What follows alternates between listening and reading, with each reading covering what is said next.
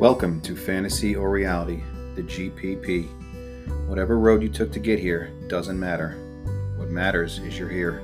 And my hope is that we all can help one another in this journey.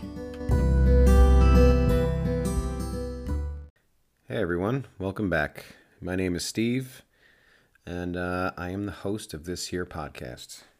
So today, there's a couple of things I want to talk about here. I just want to first off start by saying that these are just my opinions. This is stuff I've kind of gathered over time as being someone who's been in long-term recovery. I'm not a doctor. I'm not a physician. I have no degrees in anything in the related field. I'm just someone who has lived experience with gambling addiction, drug addiction, low self-esteem, low self-worth, yada yada, all these things. And I've also met a lot of people in recovery over the years. And I have always, when you're in 12-step programs, right, or when you talk about addiction, everybody talks about addiction being a disease. And I bought into it for a long time. I worked it that way when I was in NA for drug addiction. I even began to work it that way for a while when I stopped gambling and when I attended GA for a little while and viewed it as an addiction. I'm sorry, not an addiction. It is an addiction. I viewed it as a disease, something that we had to treat, that's something that you always had, that you could never really get away from, that always needed constant work. And while it's true, you always do need to work at this issue, whether it's drug addiction, gambling, anxiety, low self-worth, low self-esteem, all these things. I'm really coming to feel like these things are all intertwined. Yes, they all have their own intricate, detail. What am I saying here? They all have their differences, obviously. Gambling addiction, it's you're betting on something. You're spending money that you don't have. You're chasing after the money. There's no, we have the adrenaline rushes and those highs, but there's, you're not like shooting up heroin or fentanyl and you can overdose. With alcohol, it's obvious. It's all different substances, but I feel like it's all boils down to the same kind of stuff in our brains. I feel like, you could call it a brain disease if you want, and I'm not saying that you're wrong if you think that. This is just my feelings, my thoughts. I'd like to share them with you. If you think I'm wrong, feel free to let me know or tell me what you think. This is just kind of the conclusion I've come to. It doesn't mean I won't change my mind in the future again. But I've been reading this book called You Are Not Your Brain by Jeffrey M. Schwartz, MD, and Rebecca Gladding, MD. It's called You Are Not Your Brain, the 4-Step Solution for Changing Bad Habits, Ending Unhealthy Thinking, and Taking Control of Your Life. So there's a few passages I kind of want to read and then talk about a little bit here. So the first thing is on page 4. They kind of define what deceptive brain messages are. So in here, they define it as any false or inaccurate thought or any unhelpful or distracting impulse, urge, or desire that takes you away from your true goals and intention and life. And then they identify something else called your true self, which is living according to your true self, means seeing yourself for who you really are based on your sincere striving to embody the values and achieve the goals you truly believe in. It includes approaching yourself, your true emotions and needs from a loving, caring, nurturing perspective that is consistent with how your loving inner guide sees you. So first thoughts off that, deceptive brain messages. It just makes me think to the times where I was in active addiction, like really deep into it, where no matter like what I was doing at that time to try to stop, I knew it was harmful. I knew it was unhealthy. I knew it was damaging my life around me. I could not stop. For whatever reason, I was having an issue at that time to stop. I kept giving in to these deceptive brain messages. I kept giving in to this flawed way of thinking. And, before I go on, let me define why the definition from the ASAM, the Addiction Society, I'm sorry, the American Society Addiction Medicine defines addiction as a primary chronic disease of brain reward, motivation, memory, and related circuitry. Dysfunction in these circuits leads to characteristic biological, psychological, social, and spiritual manifestations. I don't know. In my mind, seeing it as a disease kind of keeps you stuck. It kind of makes you, at least for me and for many others, you feel like, oh, I am stuck this way. I am always going to have this thing. I'm always going to have to either be an NA or GA or whatever it is. I mean, you should always continue on with what has helped you. I am a firm believer in that. I am almost 2.5 years bet free, and I still go to my meetings. But I don't know. I'm not seeing it as a disease anymore. I'm seeing it as deceptive brain messages. I'm seeing it as, like you begin a behavior, right? You bet for the first time, and you that reward system, it triggers something. It makes you feel good about, either you've gained some sense, some sort of money in a gambling sense, or the high of the potential of that money. If you're using drugs or alcohol, you obviously get that euphoria from using those drugs or alcohol. And the more and more you use it, the more these brain circuits rewire, and it becomes your default setting. So talking more about deceptive brain messages. Here we go. Page 15. How can you begin to recognize the false negative thoughts associated with your actions and uncomfortable sensations? One of the best ways to see the deceptive thoughts is to be attentive to your negative self-talk. Those things you automatically say to yourself without awareness that are not true and that others might not even suspect were present inside your head. I mean, if that's not, 101 for addiction, anxiety, depression, all that stuff, I don't know what is. What isn't? All right, back to the book. You may already have been exposed to the idea of such deceptive brain messages just under a different name. Some therapists or authors might refer to them as cognitive distortions, automatic thoughts, negative thinking, or scripts. The main point is that these are disparaging stories to tell yourself, the inaccurate explanations you give for why something is happening the way it is, that cause you to act in a habitual way that are not beneficial to you. Often seeing what others have described and experienced can be helpful in identifying your deceptive brain messages. So for me, I mean, this is just the beginning. It's just defining what these things are, these thoughts, these intrusive thoughts that come into our mind, these, thoughts of we're not good enough, we are not lovable, we're not worth it to our family and friends. For whatever reason, these things, unprovoked, are just coming up in our mind, or in our brain. We're not thinking these things. Our brain is sending this message. And in this book, they kind of talk about the difference between the brain and the mind. So for me, it's like these deceptive brain messages have been there for me since childhood. For whatever reason, we all have our own reasons why these things have started, whether it's a difficult childhood, whether it's looking at social media and seeing the people around us we assume are doing better than us, and these negative feelings that it builds up in us. And the more and more we think about these things, the more and more we allow those thoughts to become our reality, our truth, the more this circuitry becomes wired into our mind, and that becomes the automatic response in our brain.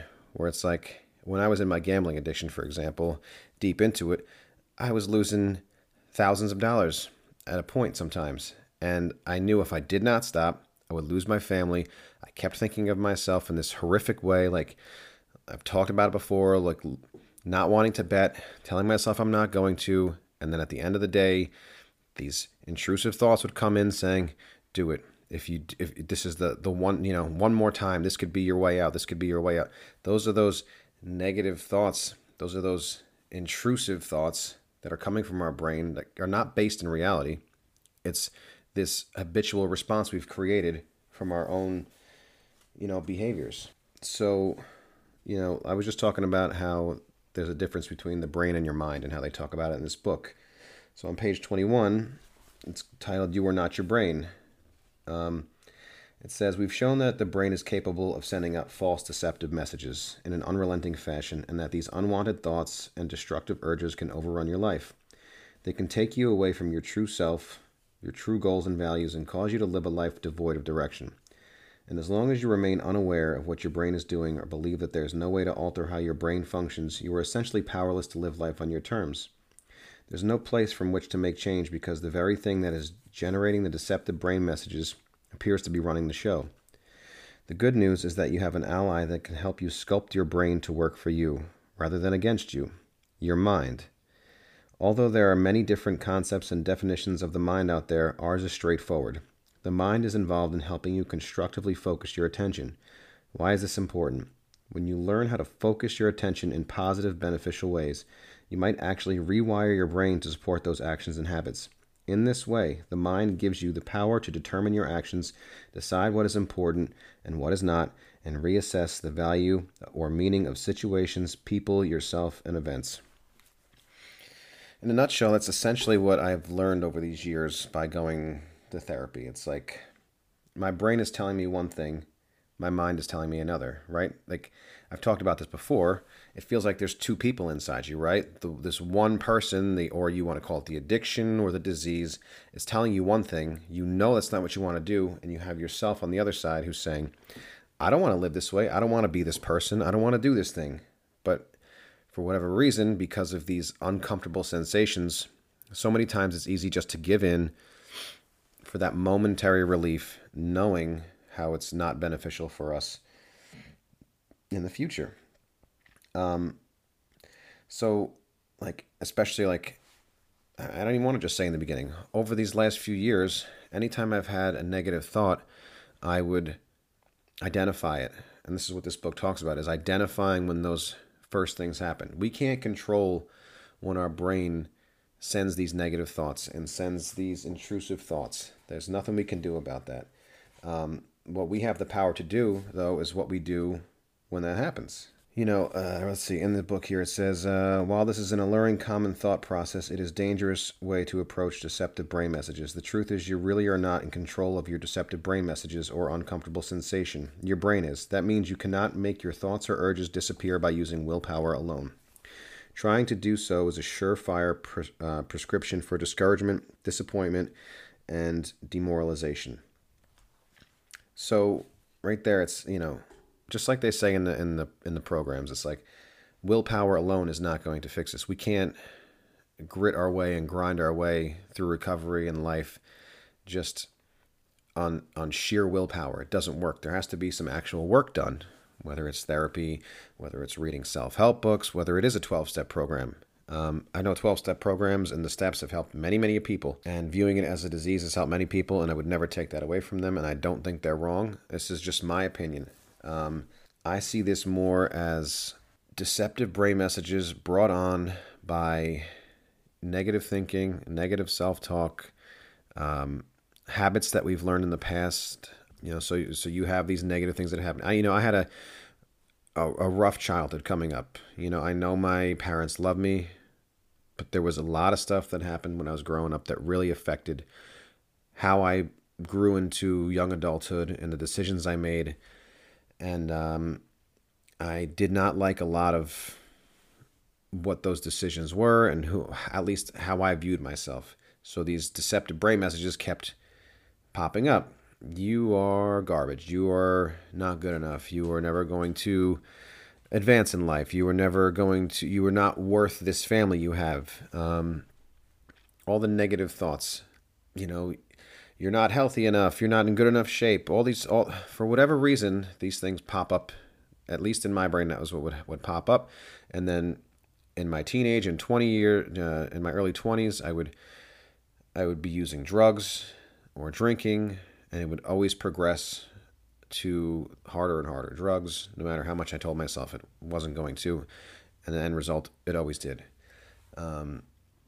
Gambling with me, it started off as something fun to do, free with friends, yada, yada. If you've listened to this, you've heard this story before, but when I moved into my parents' house and where my family and I moved into my parents' house, and we were having financial difficulties. So those old thoughts came back up, and those deceptive brain messages came into my mind again saying, I'm not good enough. I'm not saving enough. I'm not providing enough to my family. So that's when I turned the gambling activity of fantasy sports from something that was fun to something that was negative, where I kept chasing this money, thinking that money was the only way to make our lives better. Money was the only thing that was going to fix everything. Money was the only thing that was going to fix my self worth. And then over the next, whatever it was, 4 years off and on, it just destroyed my life. And the worse and worse it got, the more and more I had difficulty stopping. And I think that's because, these negative things, although they impacted my financial health, my mental health, my family life negatively in many ways, my brain kept telling me that this is the way out. It makes no sense, but it's like, as a gambler, it's like you think the only way out is to keep trying and to win. And as anyone who knows who's a gambler or someone who's the family of a gambler, no matter how much you win, it does not matter. You're going to lose it all. There are very few people I've ever met that have been ever able to take the money and, quote unquote, run. And I don't know. Those are just my 2 cents. I could be wrong. I could be right. Who knows? Those are just my thoughts. And then there's kind of one other thing, kind of coincides with the steps. So this is page 24. It says, biology is not destiny. Many of us feel powerless to make a change. We think, I am these thoughts, I am these urges, this is who I am. Some feel that even if they seek out treatment and improve, the fact that they have been depressed, anxious, or addicted in the past means they will always be that person, the one with the problem, or they worry that the symptoms are destined to reoccur. They believe that they were dealt a bad genetic hand at birth and are sentenced to a life of misery and chronic struggle. They often end up thinking, what is the point? I can't beat this thing. I've tried before and nothing has ever worked. I might as well give up. And I've met a lot of people like that. And I know I felt that way at certain times. I felt like I am always going to be this person. I am always going to be Steve, the fuck up. The screw up, the mess up. I'm never going to change. No matter what I do, even if I stop this, I'll come back and screw something up in another way.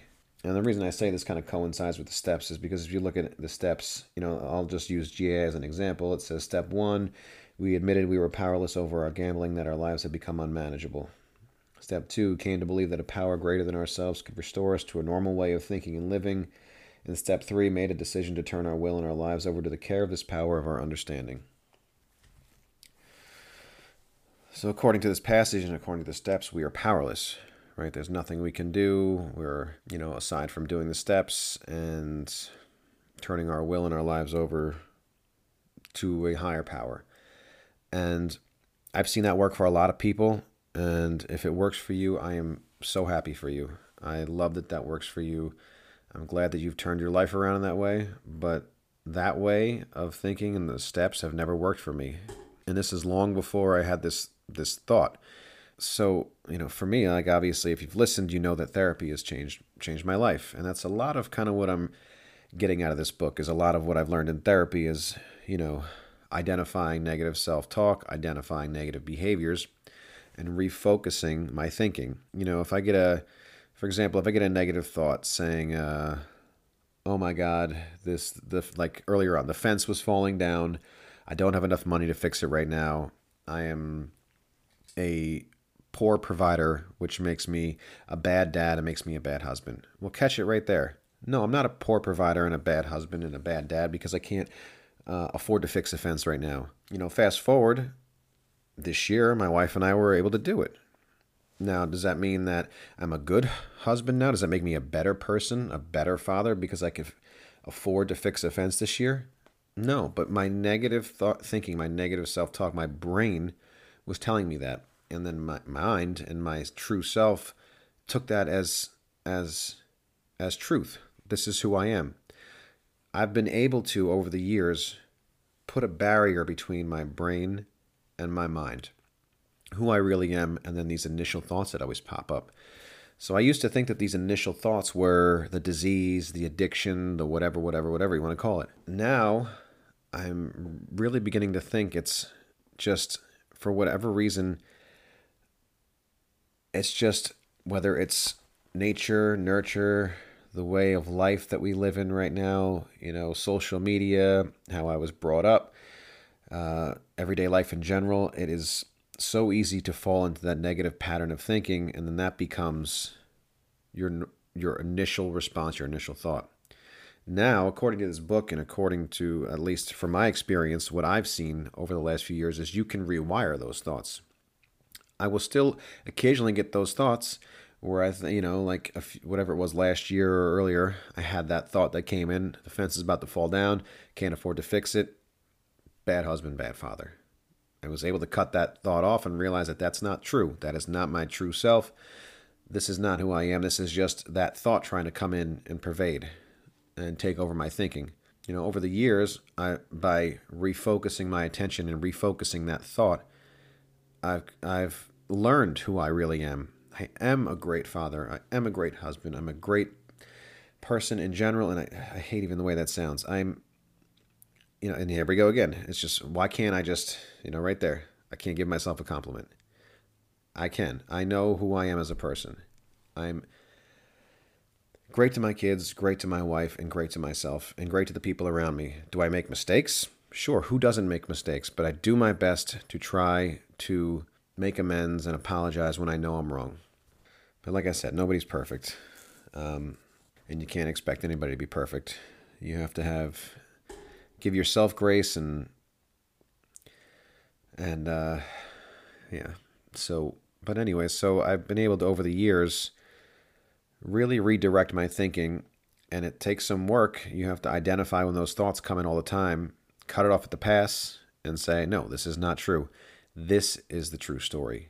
And the more and more I've been able to recognize these negative thoughts, intrusive thoughts when they come in, stop it, tell myself and realize that that's not the truth. That's not who I am. That's not how the situation really is. That person really doesn't think that about me, or this situation doesn't really say this about me, and redirect the thinking. The more and more I've done that, the more and more I've realized that my brain now will react more positively, where it's like, that is now the path. So you think of it as like you have this walking path, right? We've created in our lives all these circuits in our brain or whatever. According to this book, like I said, I am not a scientist, but according to this book and some other stuff I've read, it's like these circuits in our brain are basically like a path that's been traveled over and over again. So when we walk up to it, it's easiest to just follow along that same path, no matter how difficult it is to traverse it, how difficult it is to, say you're trying to climb a mountain, right? You're climbing through a very rocky terrain that's up and down and difficult. But if you look off to your right, there's a much easier way you can see through the trees. It's a much straighter path with nicer views. But because it's overgrown and we can't see what's through the grass, we can't see through what's through the trees, our brain initially in our mind will always take this pathway because it's already well traveled, it's already well worn. The way to refocus our attention and to get your brain to have that positive response initially is to start traversing that new path, get that machete, start walking over that grass. And the more and more you do that and taking that better pathway, the more and more that will become the new traveled path. And the other one that you're not going down anymore will become grown over, and you will not be walking over that path anymore. And I can say with honesty that that is what has happened to me over the last 2.5 years. It takes time. It's never perfect. But more and more I've realized that because I've noticed these things and through therapy recognized a lot of what this book is talking about, and it's just reinforced my thinking because of my own personal experience, that is the way to do it for myself. And I hope for you, and I hope for the people in your life, if they can apply that way of thinking and apply that thought instead of thinking of it as a disease where it's like we're stuck with this forever. The only thing I can really do is go to meetings or, just stay away from gambling or stay away from this. Yes, you have to stay away from the addictive behavior because of the negative consequences it's had on us. But you don't always have to, or at least you're not always going to be an addict or whatever you want to call yourself. Like, we had this issue. We had these problems in our lives, whether it be drugs, alcohol, depression, anxiety, obsessive compulsive, negative self-thought, low self-worth. I really think they are all the same thing. It's just comes out in different ways in different people, and it's all circumstantial. It just all happens to be what's happening in your life at that point. And once again, I can't stress this enough. I am not a doctor. Don't just take this my word for it. Go read this book, You Are Not Your Brain, by Jeffrey Schwartz and Rebecca Gladding. Do some research on your own. I'm just saying that this has been my experience. So far from what I've read from this book, I'm really beginning to see that it's not a disease. We're not stuck this way forever. People I know from my groups, some of these guys have, 6 years, 12 years, like a long period in recovery, and they live a great life, and they're not going to meetings constantly, and they're not going to therapy constantly. They still do the things that work for them, and we stay connected with one another. But, at least in my mind, if it was a disease, then we would always fall back. Like the book says, we'd always end up falling back into an addiction, whether it be gambling or sex or drugs or yada yada. And I can say for certainty that at least for now, has not been the case for me. If I notice something's getting a little out of hand in my life, I can identify it. I'll give you an example. You can probably hear it. My freaking nose is stuffed up like crazy right now, right? And for a little while, I was using nose spray multiple times a day, and I began to realize, I'm really kind of leaning on this and using this more than I should. This is too much. I'm only going to use this at times when I really, really can't breathe, instead of just when the initial discomfort happens, which is what this book says. You get that initial discomfort, and you immediately want to gratify it and fix it. So instead of becoming dependent and staying dependent on nose spray, right, I recognize that and stop the behavior. And even though I'm a little stuffy, like you can hear, I can still breathe a little bit, and I'm not going to the nose spray. And eventually, I'll get over it, and I won't need a nose spray anymore. So it's just like staying proactive and looking for these things in your life. That's what I've done. That's what's worked for me. And I hope it works for you. I'm not saying, once again, if these other things have worked for you, I'm very happy for you. I just have noticed that there are a lot of people who have a difficult time with 12-step, have a difficult time with the higher power concept, have a difficult time with the disease concept, and then they get discouraged, and then too many people go out and relapse. And I think there needs to be more than one way to recover. I know we've got smart recovery and other ways to do it. I know there's just support groups. I'm just offering my perspective and what's worked for me. That's what this whole podcast has been about, is just what works for me and kind of sharing that, talking to other people about what works for them. And I think that's it for now. I'm going to quit yammering. I'm almost at a half hour here. So I appreciate everybody listening. I appreciate you continuing to listen, or if you're a new listener, welcome. Hello. How are you? And like I said, if you disagree with anything I've said, or if you agree with me, or if this method has worked for you, please write in. Let me know. I would be more than happy to have a discussion with you and hear your point of view. Because like I said, I don't think my way is the only way, the right way. It's just what has worked for me. I'd love to hear new thoughts and ideas. So if you've got something you want to share, feel free to reach out, fantasyorreality@yahoo.com. And that's it. Be good to yourselves and each other. Bye. For those seeking out help, you can call 1-800-GAMBLER or 1-888-532-3500.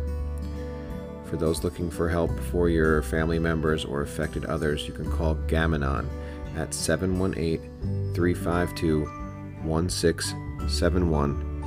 And if you're in New York State, you can call the New York Council on Problem Gambling at 833-437-3864.